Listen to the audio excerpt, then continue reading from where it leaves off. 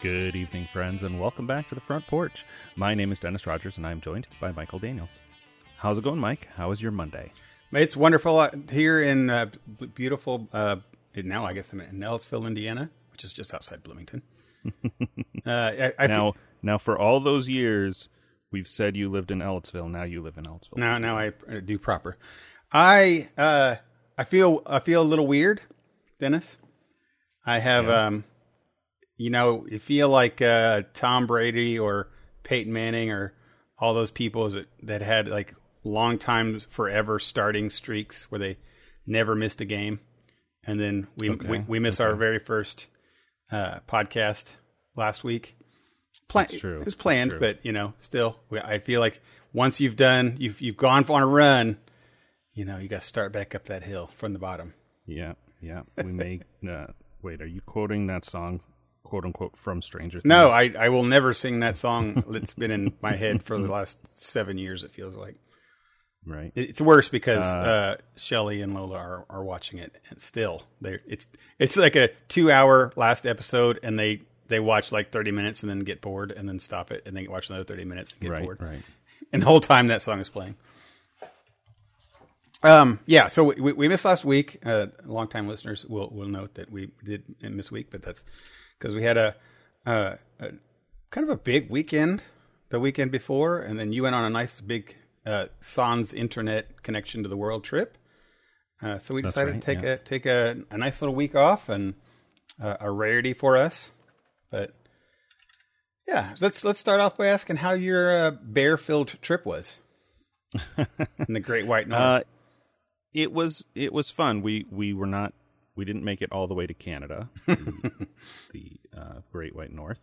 We also did not see any bear, unfortunately. No bear. I thought that was the whole point, so that you could all like hang out with Boo Boo and them and Yogi and Yogi. See some. No. Yeah, it was fun. It was not as ambitious as I remember it being 30 years ago when I went as a kid. Yeah. Because we're all like over half the group is older than my dad was when we went. He was in his early to mid 30s, right? And over half the group is over 40 or getting close to it. And so we took it a little easier. We also had much better luck with the fishing. Oh, good. That's good news. I'm not a big fisherman myself. I did it a lot as a kid with my dad. And somebody, when I was up in Bloomington at the, we called it Labor Party, but when everybody from out of town was in, somebody asked me, they're like, I didn't know you fished. Or maybe it was one of my coworkers. Whatever, it's not important. I was like, well, I guess, I don't know. I don't not fish, but I can't remember a time that I've ever gone fishing by myself. Sure. Yeah. Right. Which is a way to say it. My brother David is big into it. He lives in Florida. And so he does like, regular, what I think of as regular lake fishing. And he's also gone out on the ocean and like caught shark and stuff like that. He's big into it. Nice. But that's kind of like, you go either for two reasons to the Boundary Waters. You either go to camp and canoe, you have to canoe. Like canoeing is basic, mandatory. You can't do it. You can't go in there at all without a canoe. And so you either canoe and portage and camp in a big loop. And if listeners are not familiar, portaging is when you walk on a trail between two bodies of water. So the Boundary Waters area is a section of the Superior National Forest that contains something like 1,200 lakes. Nice. I don't know if that's including rivers, but it's a lot of lakes, and then they're connected with these trails that they call portages. And you get out, you get everything out of the canoe, you put backpack on, you put the canoe on your shoulders, and you walk on this trail. When I was a kid, we spent the whole week doing that, like several times a day, the whole trip.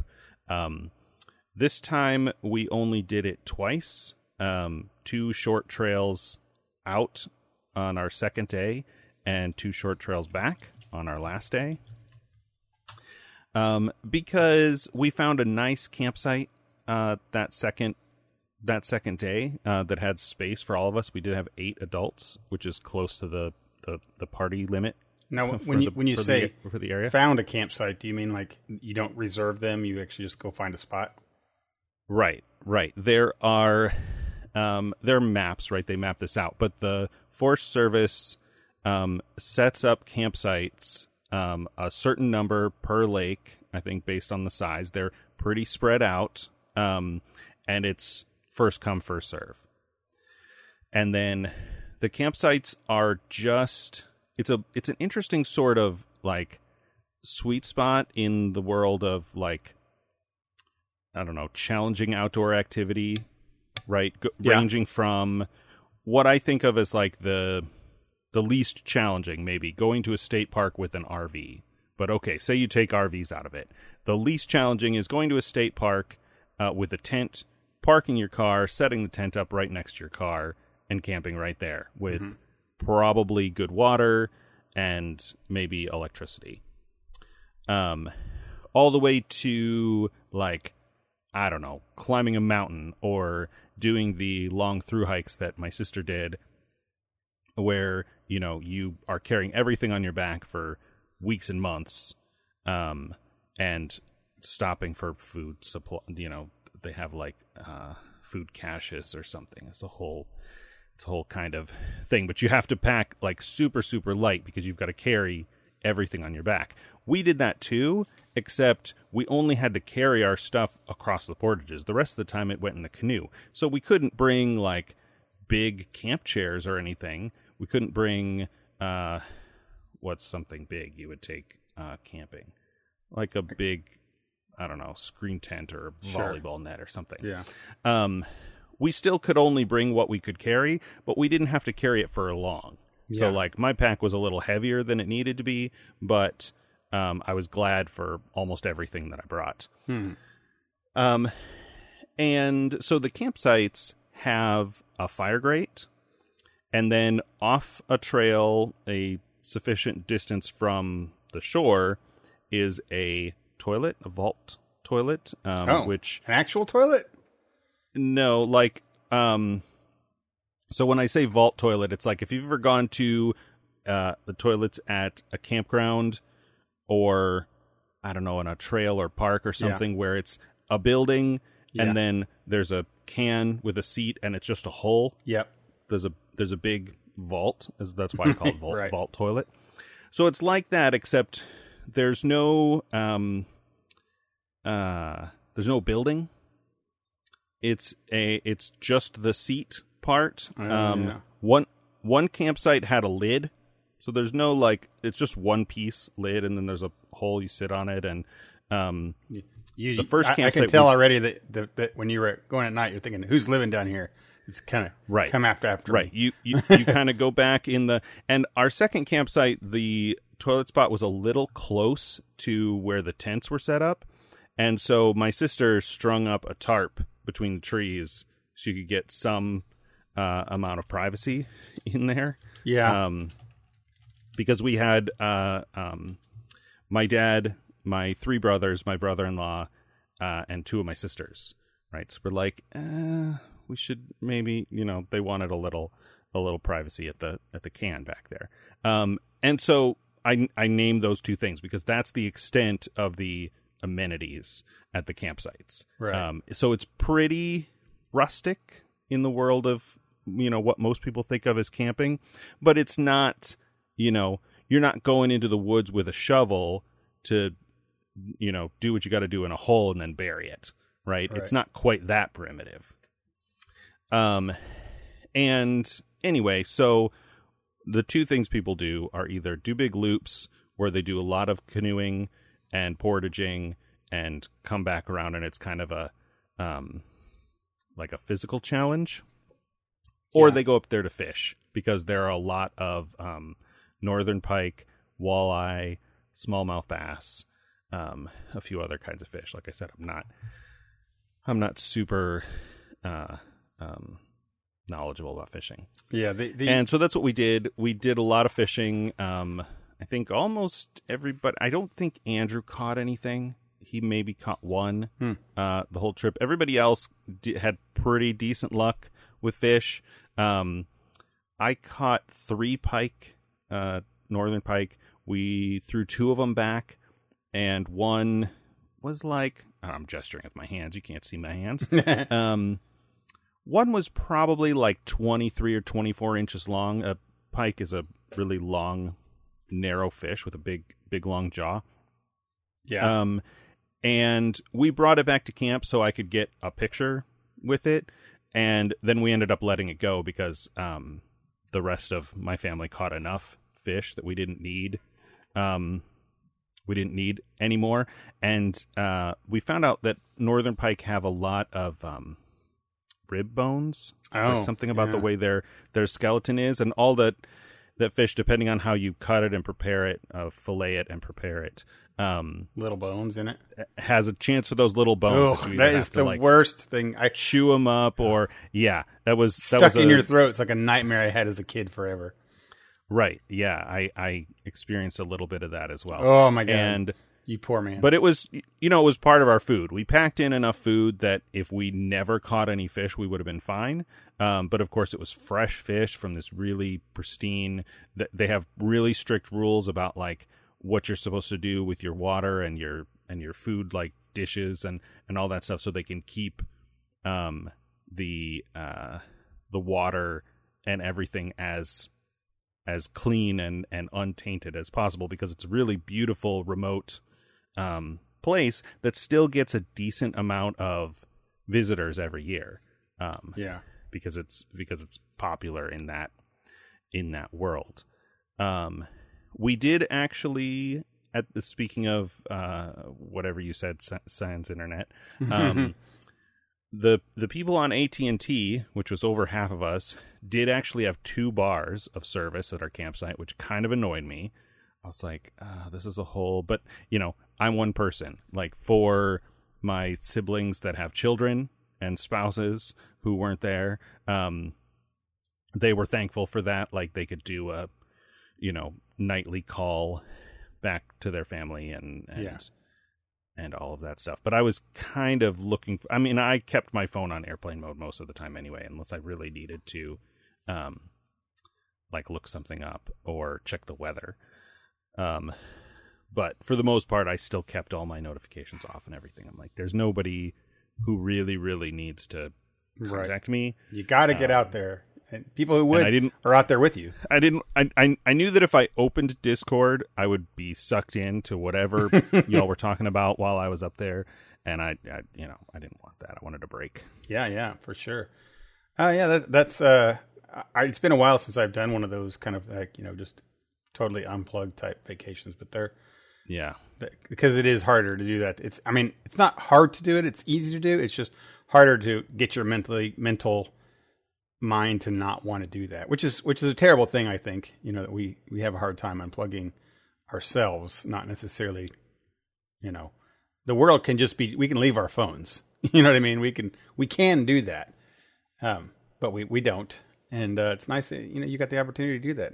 And it sounds like it was a real fun trip. I don't, I think I've said this before. I don't fish often anymore. I used to fish a whole lot, not like crazy amount, because I'm never really great. I know a lot. Right. I know all the science of it. I know how to do ins and outs of everything. I've got a lot of tackle and gear, but I just don't, catch a whole lot. It's fine because I like doing it. It's just a fun thing to do, and that's almost every single time I go to an ocean that has a pier that rents, poles, I invariably will spend time fishing. So like I did this last time when San Diego was out there fishing, and it's just, I almost always do it in the evening, and it's just chill and relax, and you always have the wind on the water type thing. So I do, and now just talking about it, I kind of miss it, and it's cooler right now. Maybe I'll make a trip out somewhere. It's just life's so busy right now, but yeah, it's super fun. I'll tell you, this is a bunch of detail, but I was in Chicago a couple weeks ago for a bachelor party. Mm-hmm. And while I was gone, my nephew, who is, I want to say 8, I hope that's right, he was up here at Bedford with my dad, Grandpa. And Dad texted me while we were in Chicago and asked if they could fish at Pat's place. Oh yeah, right, yeah. Up on Lake Lemon. And I was like, let me text him. And then I gave him each other's numbers. And then at some point, a day or two later, he sent a photo to my brother-in-law, my nephew's dad, who was with me, showing them that they had caught, I don't know, bluegill or something up there. And I was like, that's awesome. Yeah, it's pretty cool. So while you were gone, couple things. You missed out on everything. The whole world just happened around without you. And while I was gone, Her Majesty Queen Elizabeth II passed away. That's true. Which is probably the biggest news. I was like, what? I was off grid for like 4 days, right. And Queen is dead. Long live the king. Mm-hmm. Yeah. Well, we likely won't see a queen in several generations again. So and she was a very long-lived queen. Longest ever. Yeah, ever. Yeah. I don't have a whole lot of thoughts on her and the monarchy. No, I enjoy watching some of the history of it, just passively, kind of, having it on in the background. I've started the Crown, enjoyed it for like three or four episodes, and then just forgot to keep it up.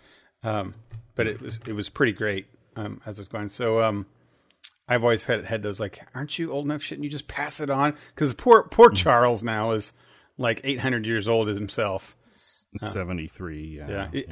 It feels like that is going to be, from now on, all the monarchy in England is going to be people who are 75 and above, and that's it. From now on, they're going to be old people who just walk out and on their walkers, and right. Yeah, it would take a big thing to get a middle-aged queen or king in there. So yeah. They didn't really say. Well, I guess just because she was old. That she passed away. Yeah, I don't know. I didn't really. Yeah. Haven't paid too much attention. But for all you allies across the lake, congratulations on the new king. Sad on the passing of the queen. Mm-hmm. I'm assuming it's just a ceremonial thing now these days, right? There's no actual thing. They talk to the prime minister and stuff, so I guess there's influence, but that's it. Yeah, everything I know about the British monarchy today, I know from watching The Crown, and it does seem to be there. It's all like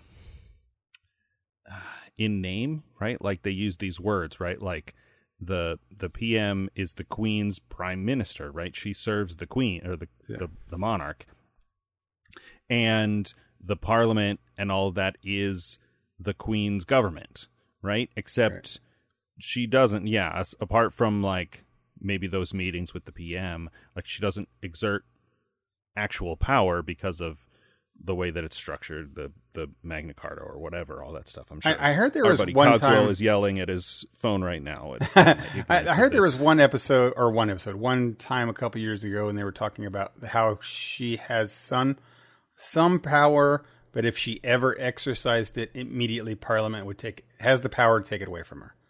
So it's one of those like it's holding a gun with one bullet in it. Yeah, it's this very strong like checks and balances kind of thing, the way that their democratic government is set up. And so I think the extent of the monarch's actual power is just their symbolic sway or influence over the people. Yeah, sure. So yeah. Yeah. Well, it's a weird thing, but everybody has their weird thing, and yeah. Right. So beyond that, we had a whole bunch of new that Disney had their expo. So there's a whole bunch of Disney runs pretty much everything these days. Mm-hmm. So they had their expo and showed some things. I mean, there was a couple big things. I kind of expected. I don't want to say more because there's a lot, but I expected there is a lot. I expected more new surprises. And granted, they kind of put out a lot of surprises ish at Comic-Con. So there's that. Yeah, I mean, Marvel already did all their big announcements. Yeah, I was, and they showed some trailers, but I guess maybe I expected a little bit more. But Also, to be known on this conversation we'll have, a lot of things there, they did say a lot of other things, but they were like behind closed door stuff. Or they did not allow, they didn't publicly release, because there's like a lot of clips from shows. I see. Where they showed them only to the audience, but they didn't release them, and they're super hardcore about phone surveillance and things like that. Okay, sure. So there's not really even been leaks. But so there has been some major things. Like for example, the Marvels, which is Captain Marvel, Miss Marvel, Monica Rambeau, etc. There was a whole scene they showed of them from their movie. But okay, we don't see it because it's not been released. I see. But that's okay. So shall we run down them real quick and see, give it just quick opinions on them? What happened? Sure, why not? Why not? We'll start with Star Wars, I guess. Mandalorian season 3. Show takes off. This is the last time we left Din Djarin. He had the black saber, which is the ruling thing of Mandalore. They were going to go back to Mandalore to help it, I guess. I'm not entirely certain. With the other Mandalorian people, and he had taken off his mask to Luke, right? Right. Or to Grogu. Yeah. Luke was in the room. Right. Yeah. So he's kind of like took his helmet off and everything. So he's that. And now we get this trailer that basically his old cult or whatever it is is kicking him out. And looks cool, I thought. I mean, much as you can see. Yeah. I mean, it's Mandalorian. Mandalorian is I won't say only good, but it's the best Star Wars we've seen, probably maybe since Rogue One. Sure. Solo was fine, yeah, but sure. And I don't watch the animated series, so I don't know anything about those. But yeah.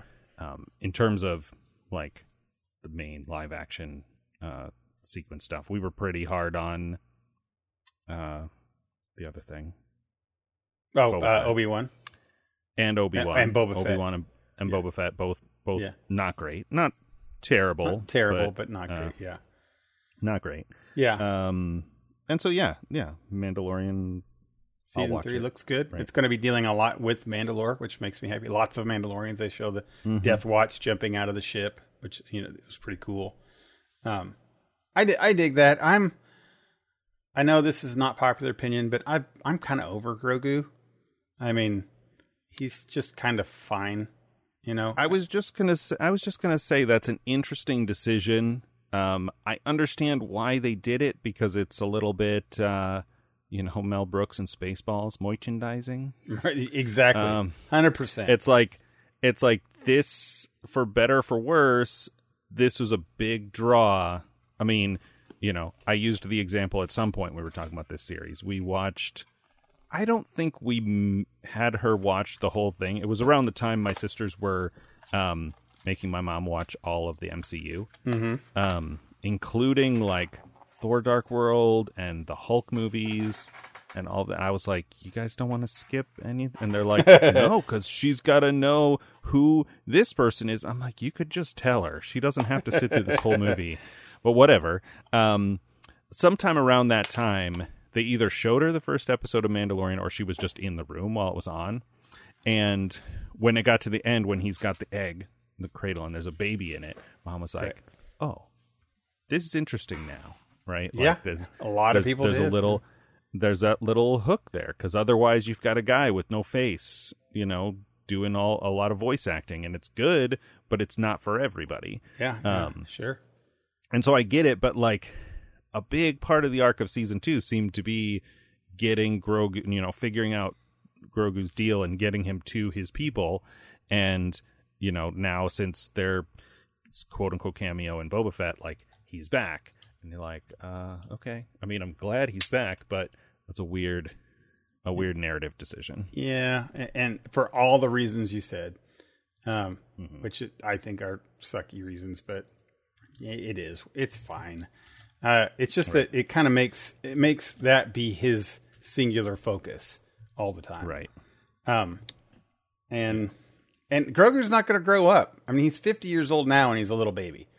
So Din will be dead and gone, and this baby will still be a baby. At most, a toddler. Right? Right. So it's not like Grogu can ever grow as a character, kind of. Right. Right? Or in 50 years, he would have grown somewhat. I mean, he's still doing baby stuff. Right. Yeah.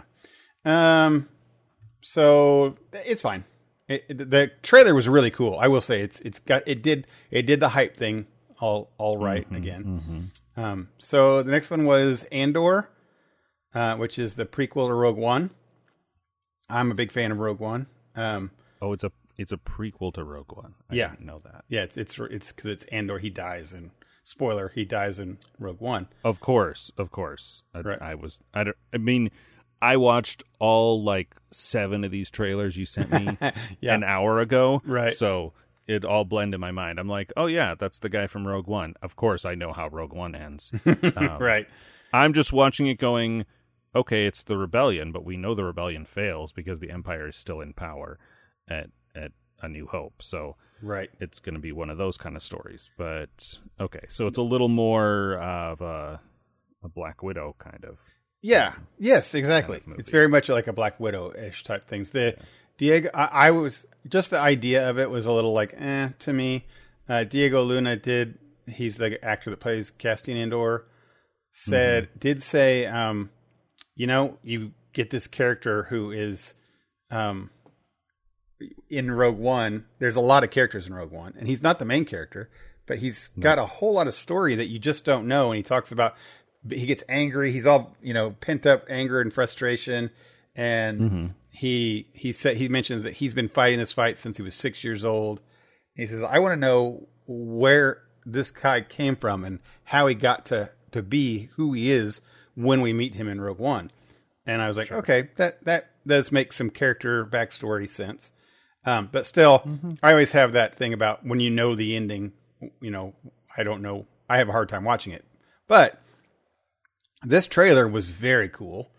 And there's one I didn't show you that's like an extended scene with the guy. I can't remember the actor's name. Well-known actor. He plays Skarsgård. Yes, Skarsgård. He's like a main character in this.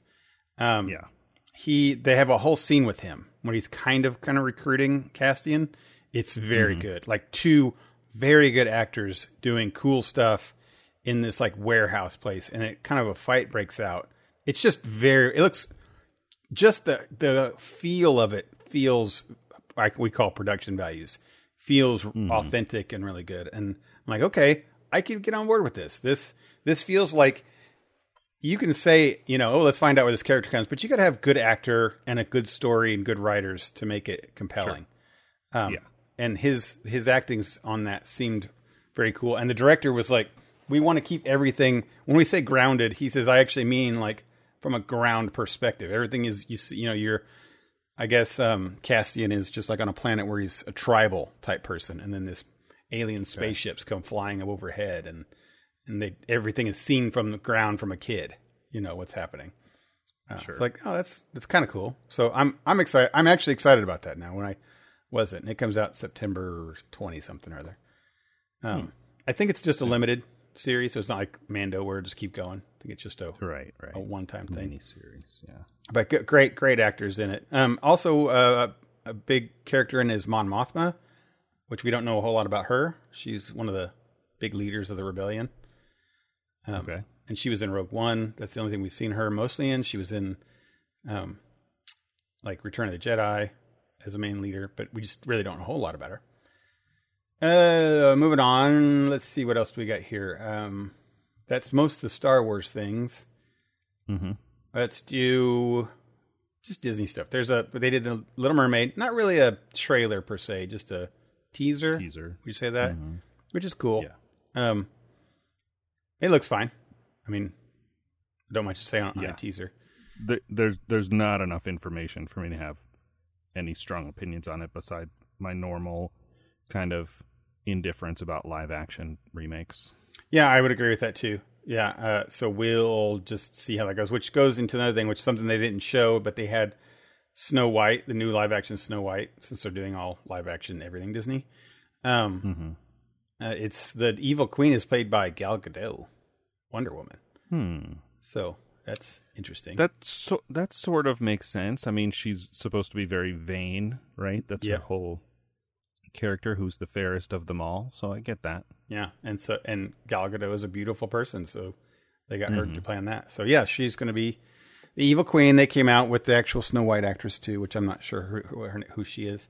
And they did their little hype session.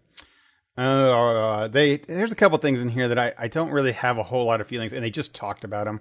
Mufasa is one of them. Hocus Pocus 2. I know that's so big for some people, but I've never really been a Hocus Pocus guy. We watched it for the podcast. I think it's a fine movie, but it's fine. Yeah. Why it doesn't need a sequel? I'll tell you this, in the trailer for it, it's got to have like super de-aging CGI because it's like 30 years old, and those ladies were at least in their 50s then. Right? Is it all the same? Yeah, it's all the same actresses. Yeah, maybe they were in their 40s, but 30 years later, and they look very much like they did back in the original. They could be deep faked as themselves. That's a thing. Yeah, they did it with Luke, so it's crazy. But yeah, watch that trailer sometime because like I said, we watched it. And just all you gotta do is I don't even know what the trailer was about, but I just kept marveling at how they make these ladies look like they're that age. Haunted Mansion's getting a reboot. I think it's a reboot because there was 2 Eddie Murphy movies. And I don't think I knew about that. And the Halloween lady, what's her? She plays she's in everything. Jamie Lee Curtis. Jamie Lee Curtis is starring in it. Peter Pan and Wendy is getting its own Disney Plus show, and it looks really good, live action. Snow White live action, we already talked about that one. And then the big one actually is Inside Out. Amy Poehler came out and announced Inside Out 2. And I love Inside Out. So it's almost one of those, hey, I say don't make a sequel to some of these really good movies. I don't need them. But Toy Story was, like, all the Toy Stories were phenomenal. True. And I guess, I was really, you put the list of these, like, quick things. Sorry. This was one of those where I was like, oh, we don't need this. We don't need this. We don't need that. Although in this case, I could see sort of picking back up that story of Riley, slightly older, and it's still being, as powerful and, I don't want to use too pretentious of a word for this, but like, insightful maybe. Yeah. As the original. I agree. So I could see that being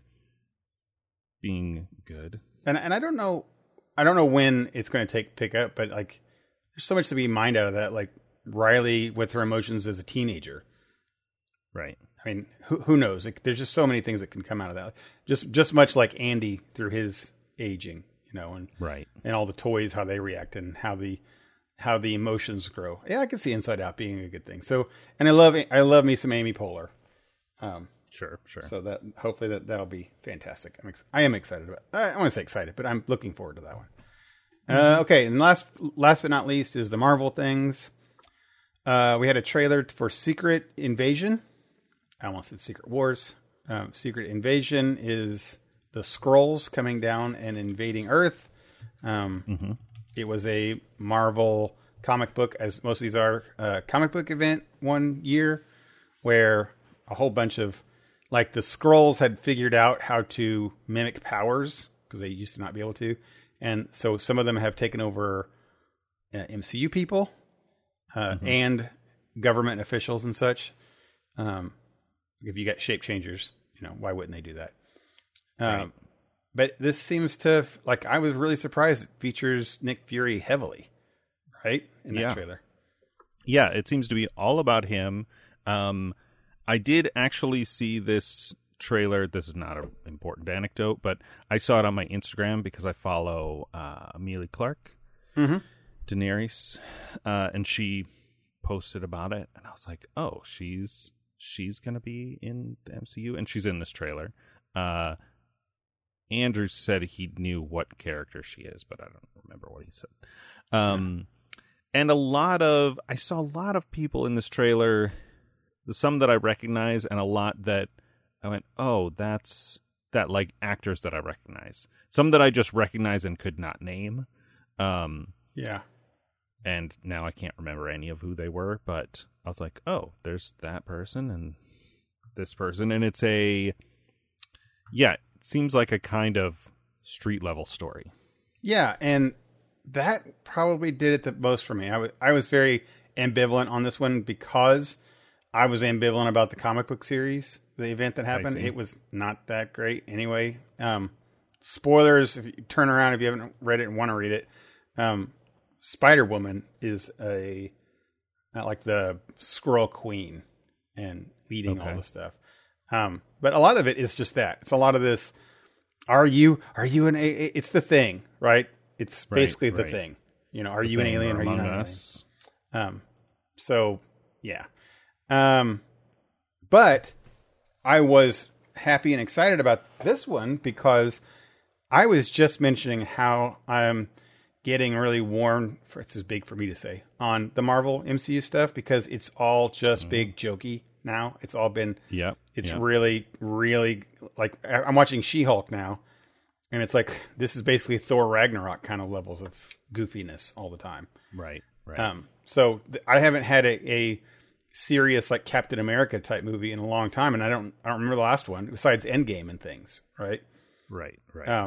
So seeing this one, I thought, oh, I can get on board with this. This is a ground level kind of thriller type thing. Mm-hmm. So hopefully this will give me that. It's so weird. Samuel L's like 900 years old and he's still doing, I don't know if they're de-aging him still, but he still looks, you see him in commercials and he looks real old, and then watch him in the MCU and he looks like he's 50. Right. I don't know what they do there. Okay, another one is, I forgot to mention, there's Disenchanted. Did you watch that trailer? I did watch that trailer. That goes in the Disney section, but that's fine. Yeah. Sorry, I missed that one. I saw the original movie once. Yeah. I like Amy Adams a lot. Yeah. This looks like an interesting sort of twist, maybe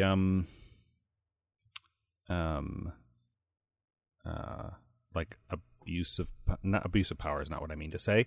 Like a corrupted lesson, power, like corrupting a moral story, as these fairy tales originally were. Yeah. I don't know how many of the Disney, a lot of them do, but some of the Disney adaptations just like take the story and make it fun, and you kind of lose the moral of it because they have, I need a better word than Disney-fied it, but I'm sure you've experienced this if you are in, I don't know, freshman English class in high school or something, and you read the original Grimm's versions of some of they're not all Grimm's, but a lot of them are. They're often very grim, is right. Incredibly, like, bloody and gory. I mean, because it's just a different time when death was much more a part of people's lives, and so it was no big deal or maybe not no big deal, but it was less horrifying, while probably still being slightly horrifying, for stuff like Cinderella's stepsisters cutting off their toes and stuff to try and fit in the glass slipper. I almost said ruby slipper. Wrong IP. But anyway, yeah, this Disenchanted trailer looks like some of that, where she is corrupted by her actions. Yeah. That was a surprise, seeing her like switching back and forth between this like maniacal evil stepmother. She's goleming. Which is funny, and it's cute. And I really love the first one. I often say it's a underrated thing that people don't talk about, but I thought it was a neat concept of, these otherworldly thing coming into our world. In anime, we would call it a reverse isekai. There's terms. Right. Yeah, it's and I really enjoyed that, and I like it. Also has a very happy kind of feeling to it, right? Which I'm a sucker for. Sure. And then, making people that are curmudgeon-y and ho-hum type people, making them into believers is always makes me happy. So this is like a different take on that. And I'm excited to all the original cast coming back, which is neat.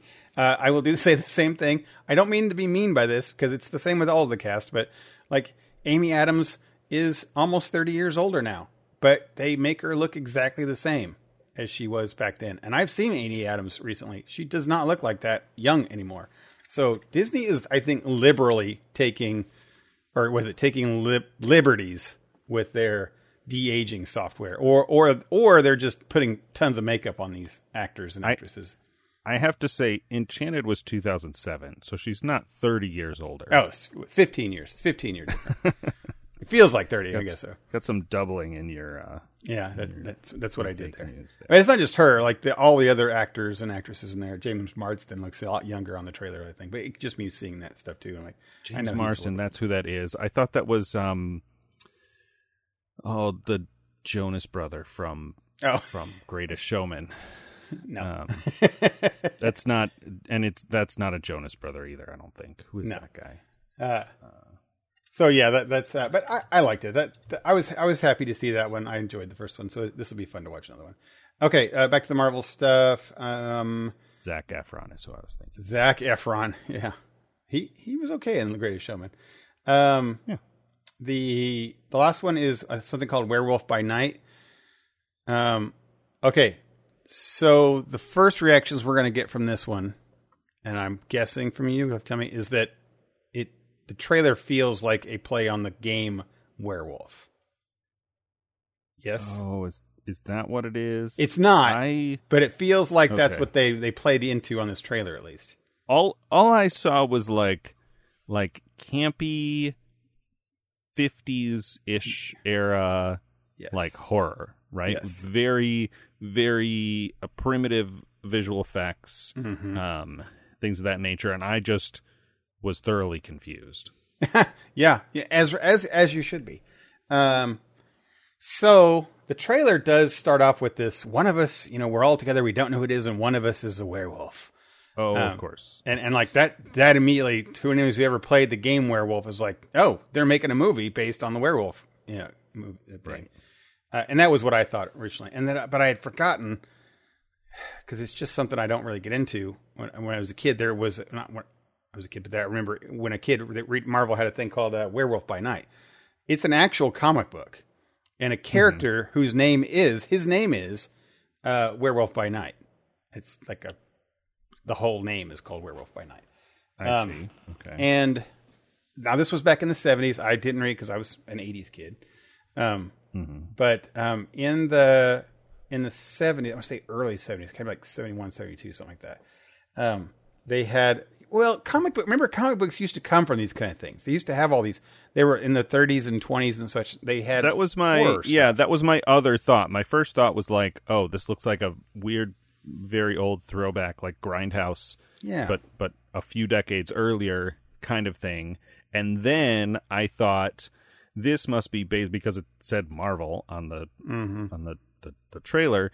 I thought this must be some old obscure comic that they're adapting, and so they're leaning so hard into this weird style that it must be representative of the source of the comic. And that's totally what it was. So they used to do these old horror things in the 20s, 30s, 40s, and then obviously the super power people came in and pushed that all to the side. And they tried for the longest time to keep making those. That's when like Doctor Strange was out and things like that.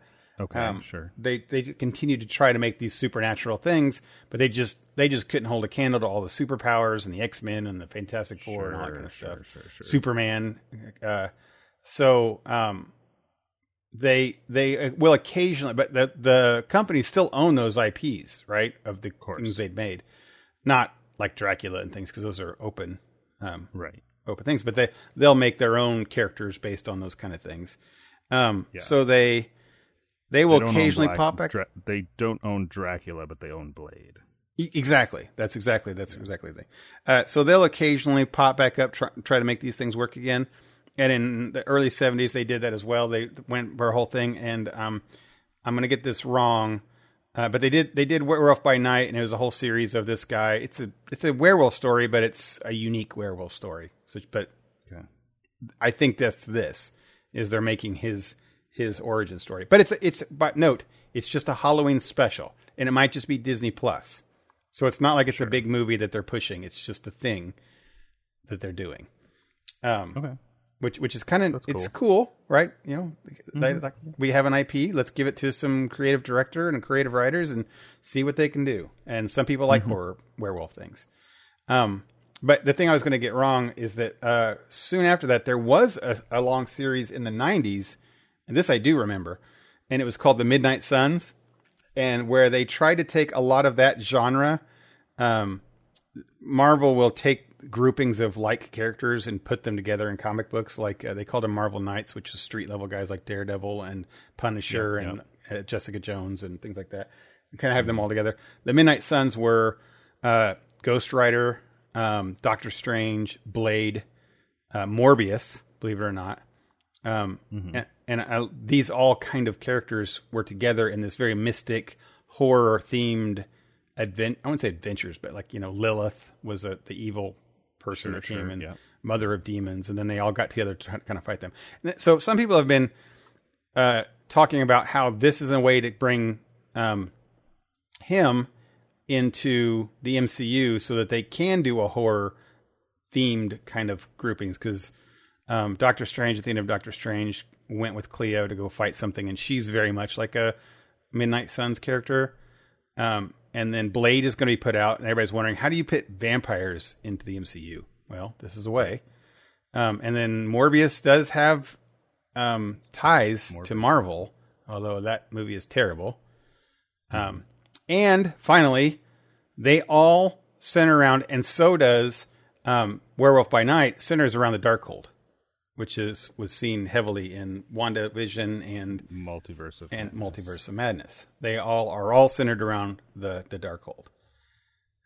Makes sense. So anyway, this little thing is just a fun little Halloween thing, but a lot of people are, you know, just no-brainer speculating that, this is how they're going to bring that horror thing with Blade into, you know, the Marvel universe type stuff, which is it's fine.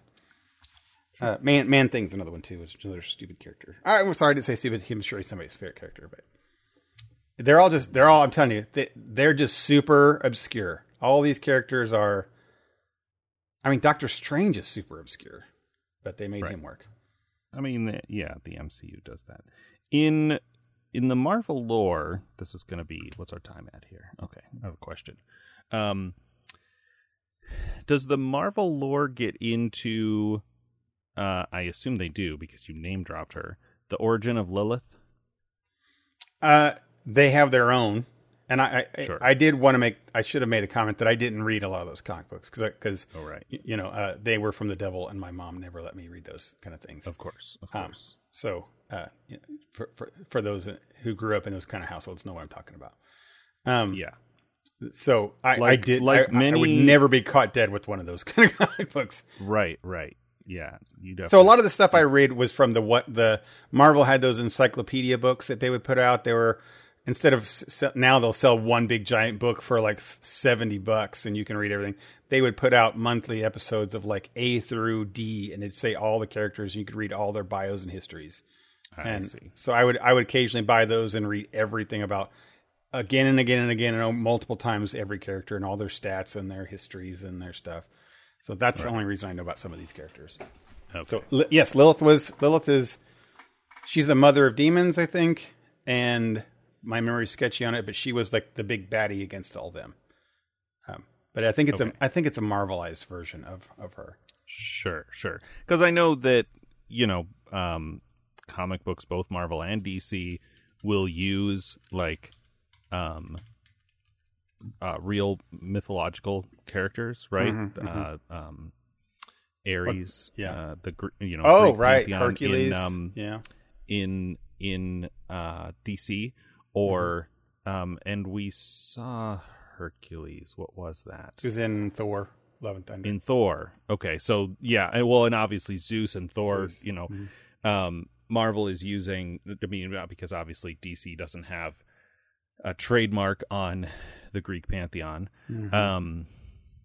They have Hercules there, and of course the Norse pantheon with Thor and all of that stuff. And I don't know, this is going to be weird, but like, as with a lot of vampire lore, most of what I know is either Bram Stoker or the series True Blood, right, which has its own whole thing, and almost every modern in what's the word I'm looking for, incarnation, I guess, of a vampire story has its own little like quirks and twists. It's one of the things that frustrates me about watching different ones, because I'm like, can't they just, okay, I guess they're just doing, we talked about this when we watched Underworld, right? Because I'm like, can they not do this and this? They have to shoot each other like humans? That's weird. But in one of the last seasons, because the seasons of True Blood are kind of short arcs, right? Like each season deals with a different thing. Like the second or third season is all about witches, and they do a lot of battling with these witches. One of them goes back a lot to Origins, and they have Lilith, and Lilith is supposed to be the very first vampire. She's supposed to be the original creation before Adam and Eve in the True Blood verse. And I don't know, that the name, the character comes up a lot in those kind of old mythologies. It's not in, as far as I know, is not in the actual Bible, but one of those things. And so I was curious how that, but of course, in comic books in Marvel, the Norse characters in Marvel bear very little resemblance to the actual mythological, that's aside from like some big general themes, right? And she isn't Lilith like supposedly the main bad guy character in the next Diablo thing? I think the one trailer they showed had her, right? That's right. I forgot about that. Yeah. So she's a big baddie evil person, sort of I think. Demon kind of character. Yeah. But I that being said, I don't know too much like about her, because very similar to you, my history of that kind of genre is also Bram Stoker's, and I also watched the True Blood shows. One of those guilty things that I watched. It's a very horny show. It very much was. It's funny. That's I started dating this girl, and she loved them, and I was like, I would never watch this in a million years, but because we started dating and you like it and we got things to talk about, I'll start watching this. I watched it all, and then about a year later we broke up. But I was nearly at the end of the whole series, and I was like, I'll watch it anyway, fine, because I was already, was it sunk cost fallacy? Yeah. Well, it's not, the stories are compelling, and it's one of the first shows I remember doing really powerful cliffhangers. Right. Where it was almost, I mean, it's HBO, right? So it's very, I think it's HBO. Very high production value.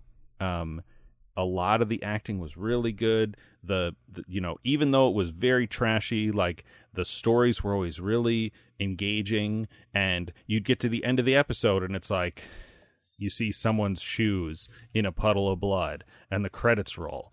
And you're like, okay, I've got to watch the next one now. I think maybe the first show ever that I did the sort of, I don't know what you call this, but like the anti cliffhanger like defense, where you start the next episode and watch it like until the cold open, until the credit, the opening song starts, or until the like first sequence of the episode is done, right? So that if they resolve the cliffhanger from the previous episode, you watch that much and then you stop. Because if you watch the whole next episode, you're going to get to another cliffhanger. Yeah, that's how they get it you. always works. The wrap up of that little story there I had was that the happy end of it is that 2, 3, 4 years later, something like that, I ended up reconnecting with that lady, and she is now my fiance. So that's Shelley. Oh. The one that got me to watch that show. Nice, nice. Which is pretty great. I'm gonna have to remind her about that. I'm sure she's like, "Oh yeah, Sookie, I remember that."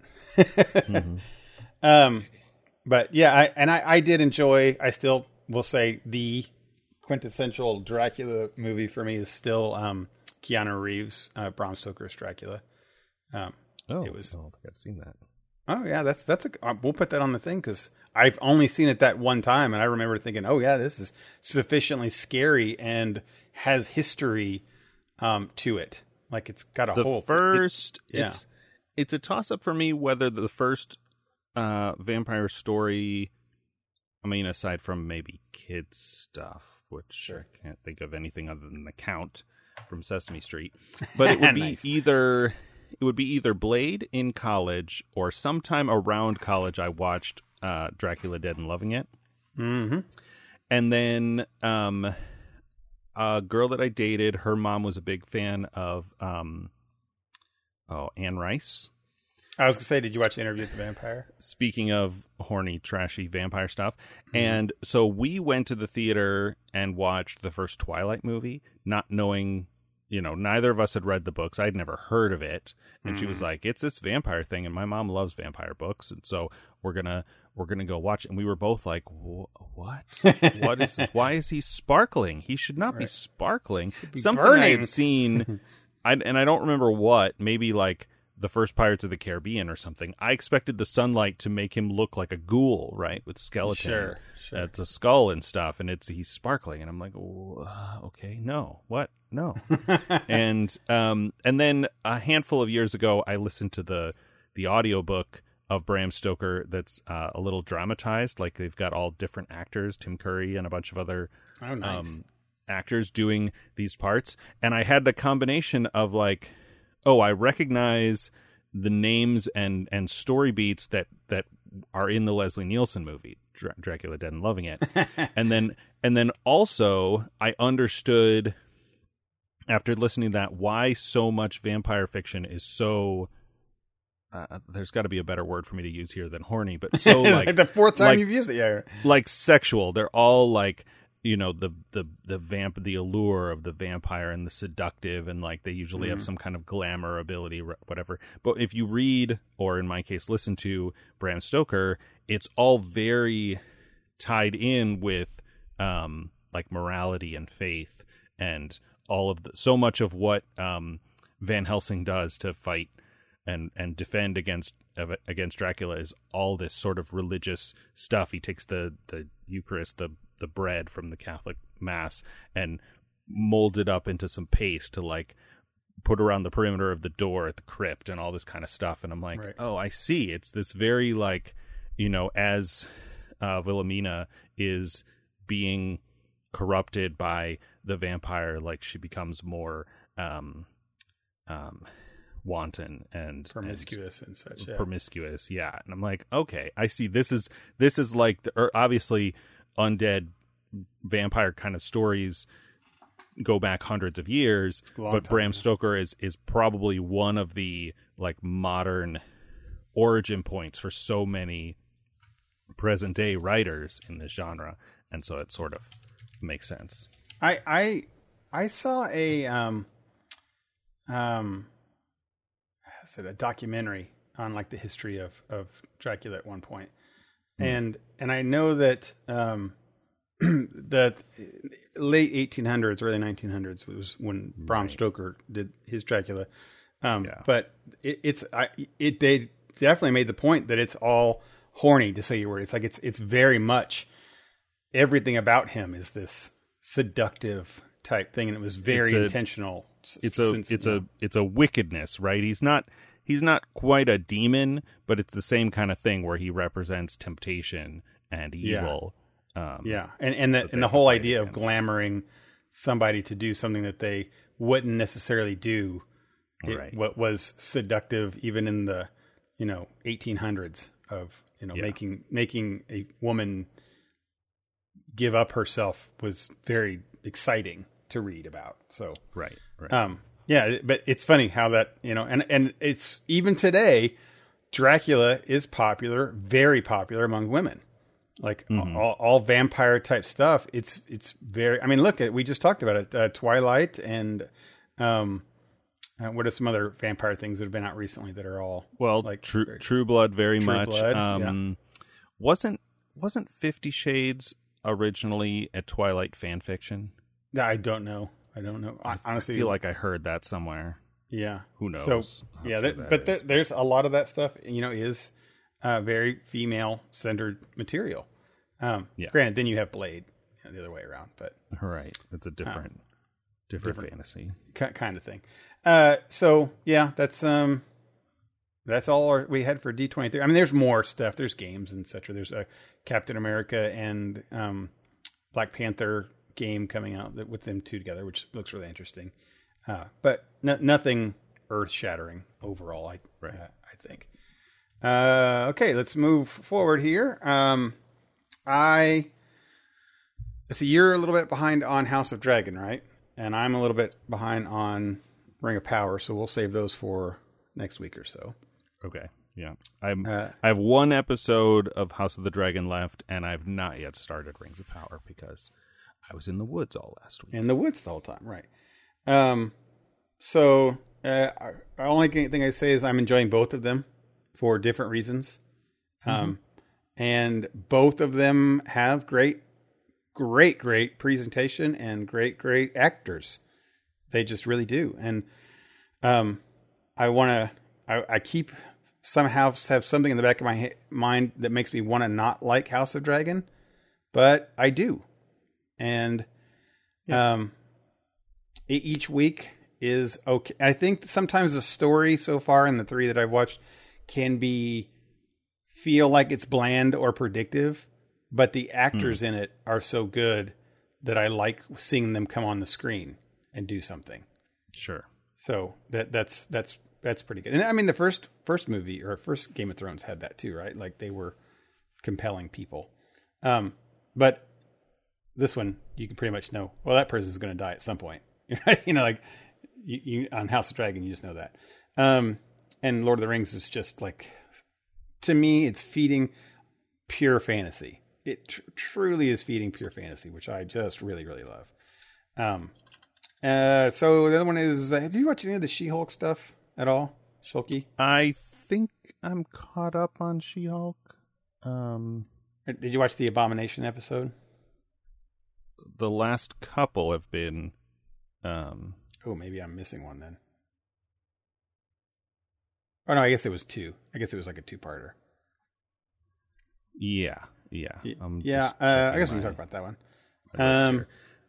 So this is an interesting one for me. I think I've mentioned before, I like the actress, Tatiana Maslany.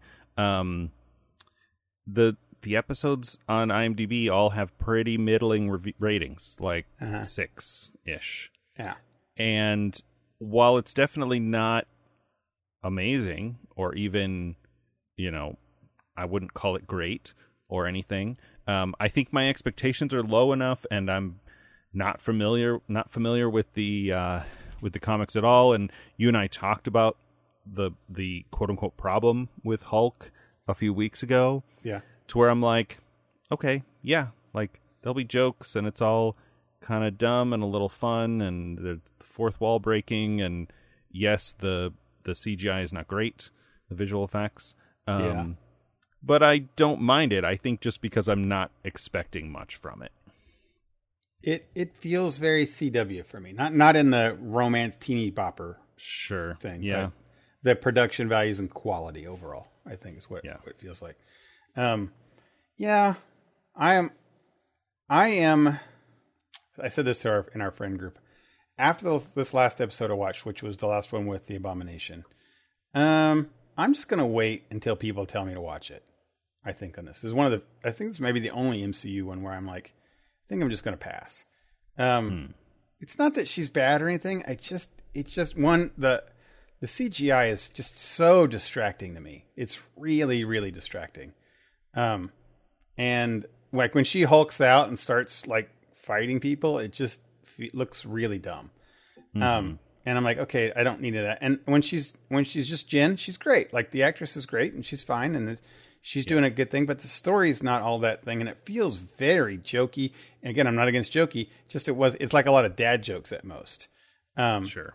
And then, and I'm going to compare it back to Thor. It feels very Thor: Love and Thunder. With the Abomination is a big, mean, fighting Hulk dude, just anger and rage and massive. And they made him into like, I don't know, a Jeff Goldblum type person. He's just goofy and, a hippie and I don't know, just really kind of dumb. So I was like, well, maybe they'll have like a villain or something that she can like spark this show up. And then no, he was just a joke. So maybe that's what I'm missing, is that there's just nothing really compelling me to watch it next week. I don't really care. Sure. I mean, what is she going to do next week? Another law thing where there's a funny thing that happened at work? I mean, and she turns into the Hulk in the courtroom. So, and it's fine. And maybe that's what the comic book is. I have not read it, so I don't know. My exposure to Jennifer Walters is when they have her in the crossovers, or I've read her in a couple Fantastic Four books. I loved her in a series called A-Force, which was when Secret Wars happened and there was all these mixed up worlds, and one of them was all female Avengers, and she was the leader of it, and she was incredible. And she was just She-Hulk the entire time. She didn't turn back into Jennifer. And I loved that character. That was really neat. So I would love to see a whole series like that. But that is not this. And I think I heard a little bit from Fox, our buddy Fox, saying that this is a lot like her comic book. So I guess I don't fault him for that. I'm okay with saying it's just not for me. Sure. And I'm also happy to say that I'm glad MCU does different things that aren't for me. Maybe they'll do a daytime soap opera one day. Who knows? But not everything has to be in everybody's wheelhouse. Right. So if you watch that one, you guys can tell me, hey, it's rounding a corner, doing a thing, and really kind of cool.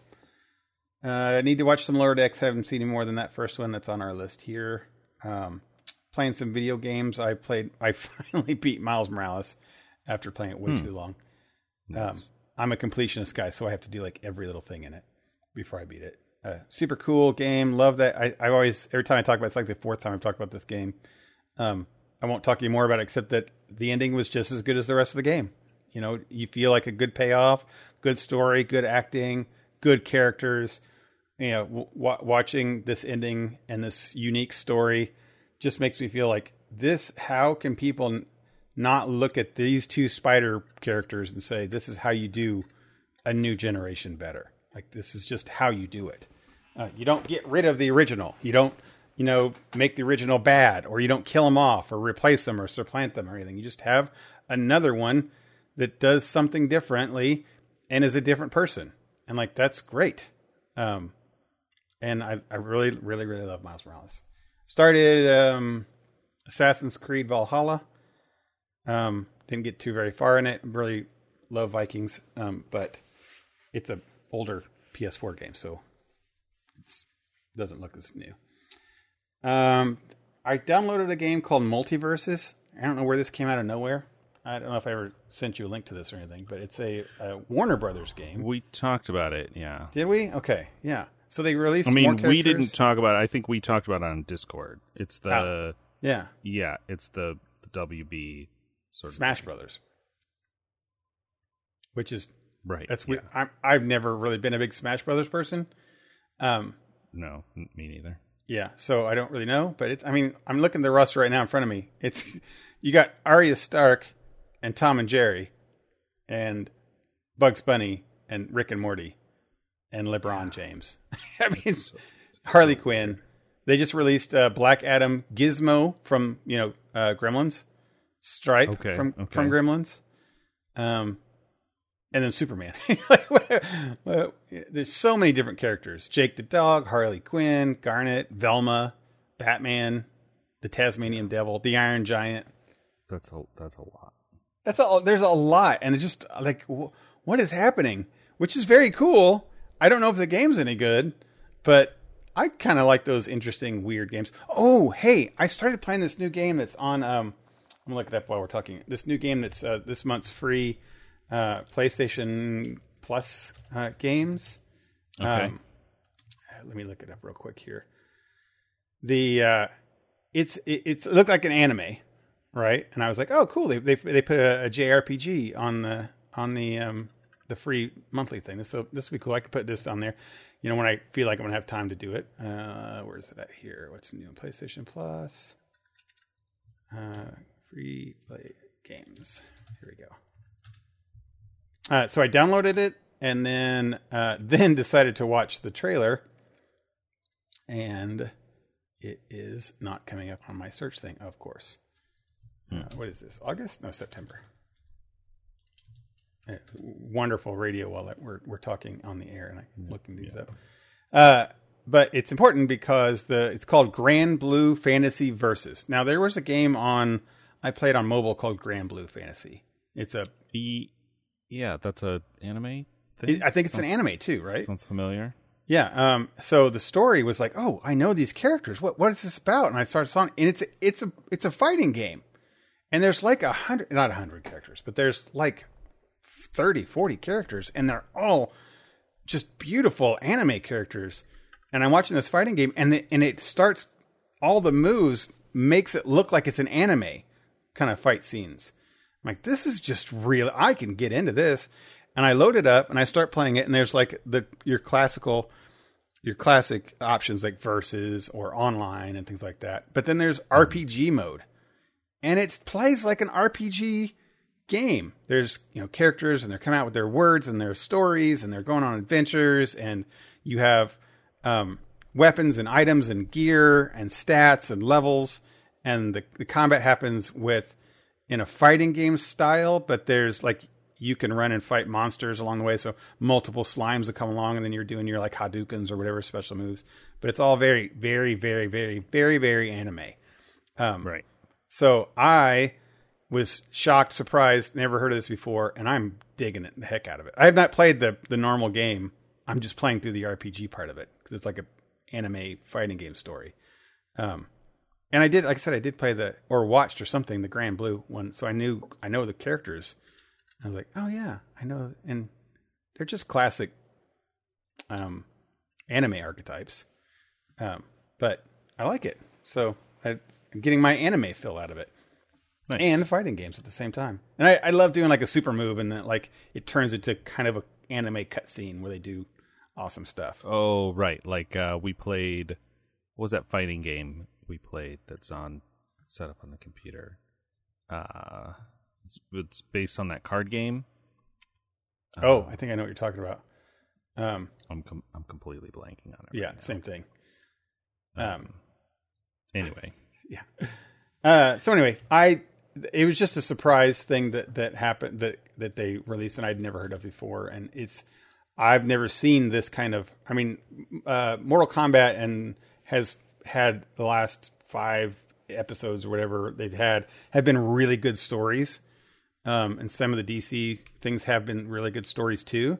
But this is a really good anime, with tons of RPG stuff, and just changes your characters, your moves, and your powers, and everything with the RPG elements to it. I'm like, wow, that's surprisingly great. Nice. And I haven't heard anything more about it. So it's only 2 years old. But that was things released during the pandemic don't have the same kind of. Sure. Well, and there's so much of everything all the time. Yes, just like you said, so much of everything all the time. So we are running a little long because we still have to talk about a movie. Oh, we got our movie. Yeah, let's do it. This week is Big Fish, right? Mm-hmm.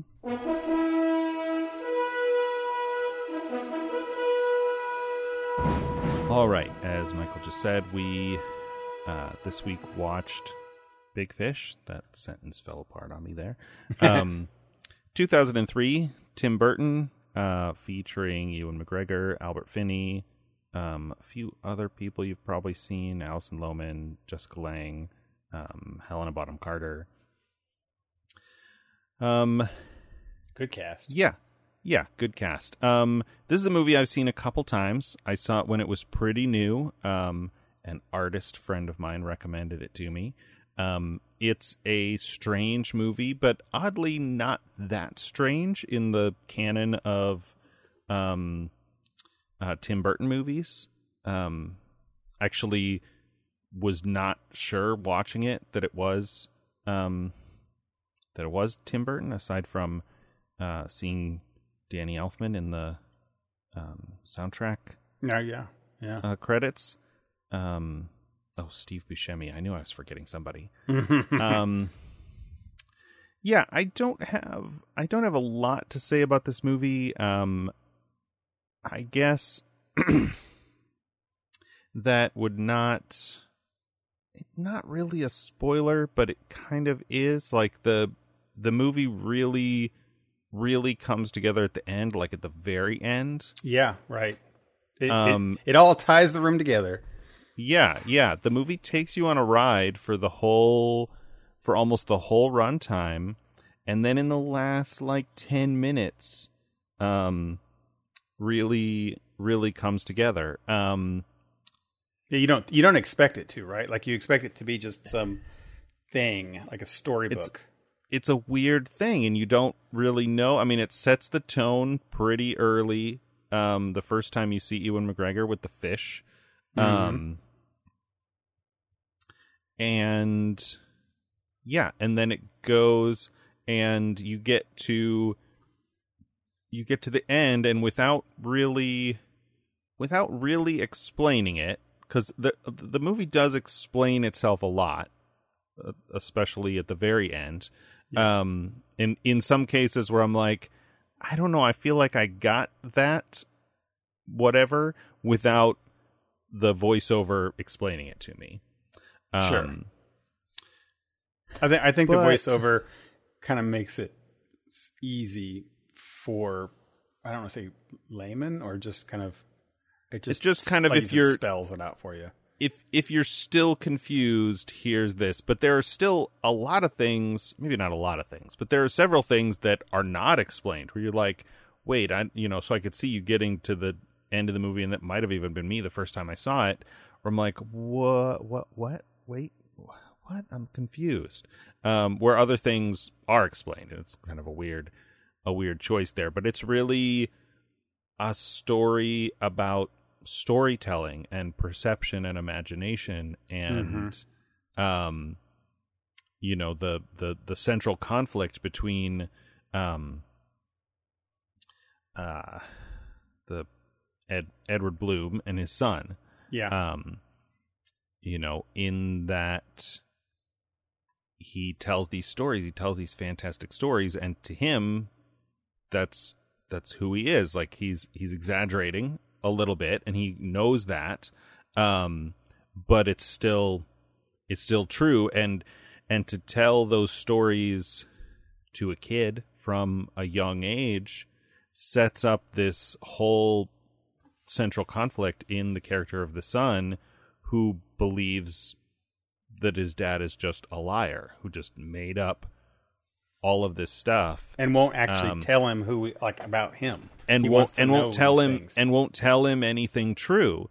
But you get to the end and you realize that the son's perception is colored by his own imagination, right? He hears the things the dad told him and imagines them a certain way, and the reality is not as fantastic as what he imagines, but it's still real. Right. The reality is still there. He just will tell it in a more interesting way, and it's a sort of just an interesting perspective on life.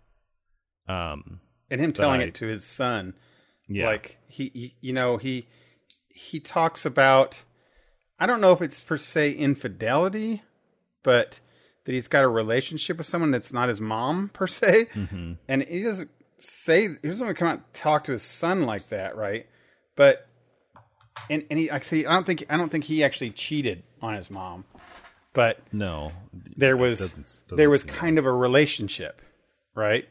And you don't talk to your son about your wife and you having problems and then going off and meeting some other person, but he kind of does in his story of what his travels, right?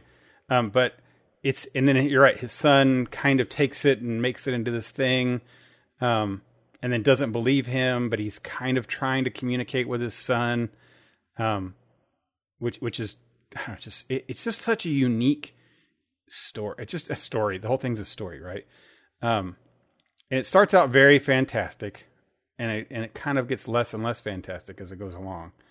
But when you see the characters at the end come to the funeral, it's just like, oh wow, there's the twins, and there's the carnival guy, and there's the giant, the giant, and you're like, oh, and to see it in his son, it was happy but sad too at the same time. It was this sad feeling that like his son never, I mean, he was always wanting to be a part of his son's life, but his son always kind of held it back, and not until he's passed could he really appreciate his dad and his dad's life. And I think that's a lot of families. I really do. Sadly, Shelley's father just passed away a couple months ago. And not to say that she didn't appreciate her dad while he was here. She 100% always did it every minute. But there's so much that when your parent is gone, that you have a whole different perspective on who they were, what they did in their life. Right. And I can say that as my mom had passed away many years ago. It's because, when they're alive, their story's still being written. Right. Sure. But then when they're past, it's like, this is who they were and what they did. And it's kind of a definitive thing, and they can be defined. Yeah. So when they're gone, he tells the story and he looks at these people and he says, oh, my dad had such an interesting and wonderful and crazy life with all these people in it.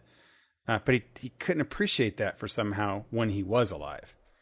And that caused a lot of conflict between him and his dad. And, And I love the fantasy parts of it. I thought, Obi-Wan Kenobi was really great. This is one of my favorite shows of all time. It just really is. It's because it's one of those like, Everything Everywhere, where you don't know what it is. You can't explain it. You just got to watch it and experience it. And it's unique, right? They say Hollywood makes up story, rehashes stories all the time, which is not false. But when you see movies like this, give them, you gotta appreciate them, which I do. Okay, what do we have? It's your turn next week, and we didn't talk about this before. Okay, something for you. Yeah, I meant to warn you. My pick this week is an anime. Okay. It's a movie called Your Name. My name? Title. Like Michael? Yep, no.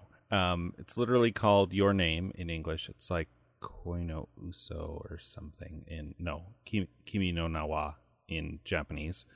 And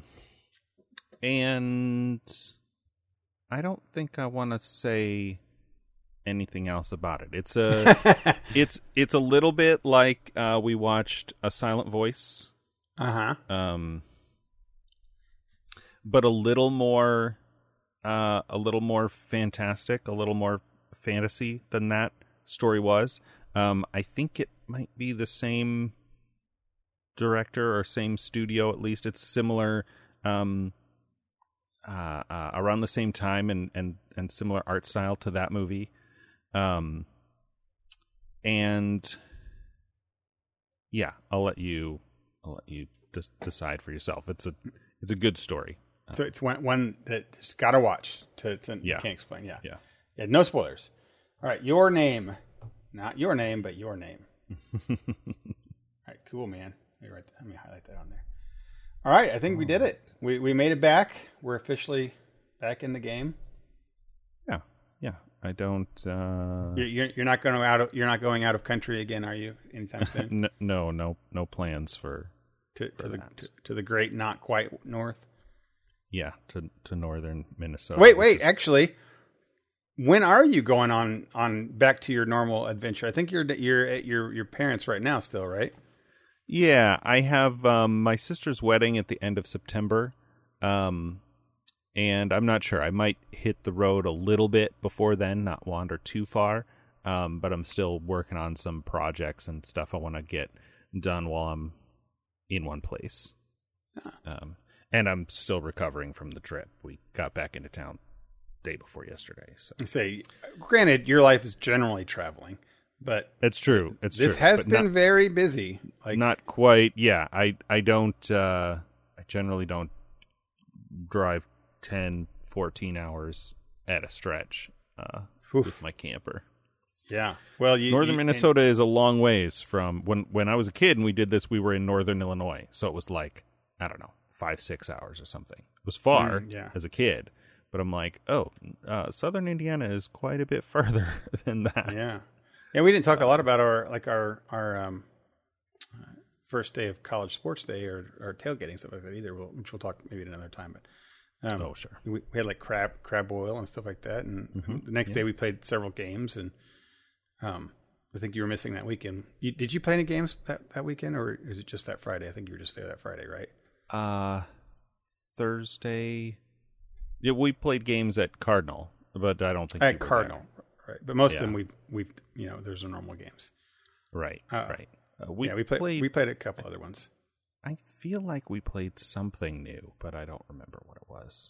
It was a long time ago. We'll have to. Yeah, it feels like forever. We'll have to bring those back up and talk about it. I got a couple. Right. I've got as I'm still going to be organized project my game room, getting it all together. I pull out some games that I've I don't want to say stored away, but because when Shell moved in and I boxed some things up for space, I wasn't able to pull them back up and play them, and I'd forgotten that I have them. So there's a bunch. I've got a whole list of these ones that I want to sit down and play. So maybe in the next couple of months or so, I'll be able to pull out and have some nice game reviews to talk about, which I'm excited about. We are playing. A lot of our friends are playing the crud out of Hero Realms on iOS right now. So, and that's a kind of a card game, board game type thing. All right, yeah. So here we go. We won. We got it. Saved the lives. All right. Well, you've been listening to The Front Porch. This is episode 262. Thanks always to our friends at LRM Online. You can check them out. Our buddy Fox does reviews on all the things. If you want to reach out to us with suggestions for things we should watch and or discuss, you can do that via email. Our address is frontporchpod@gmail.com.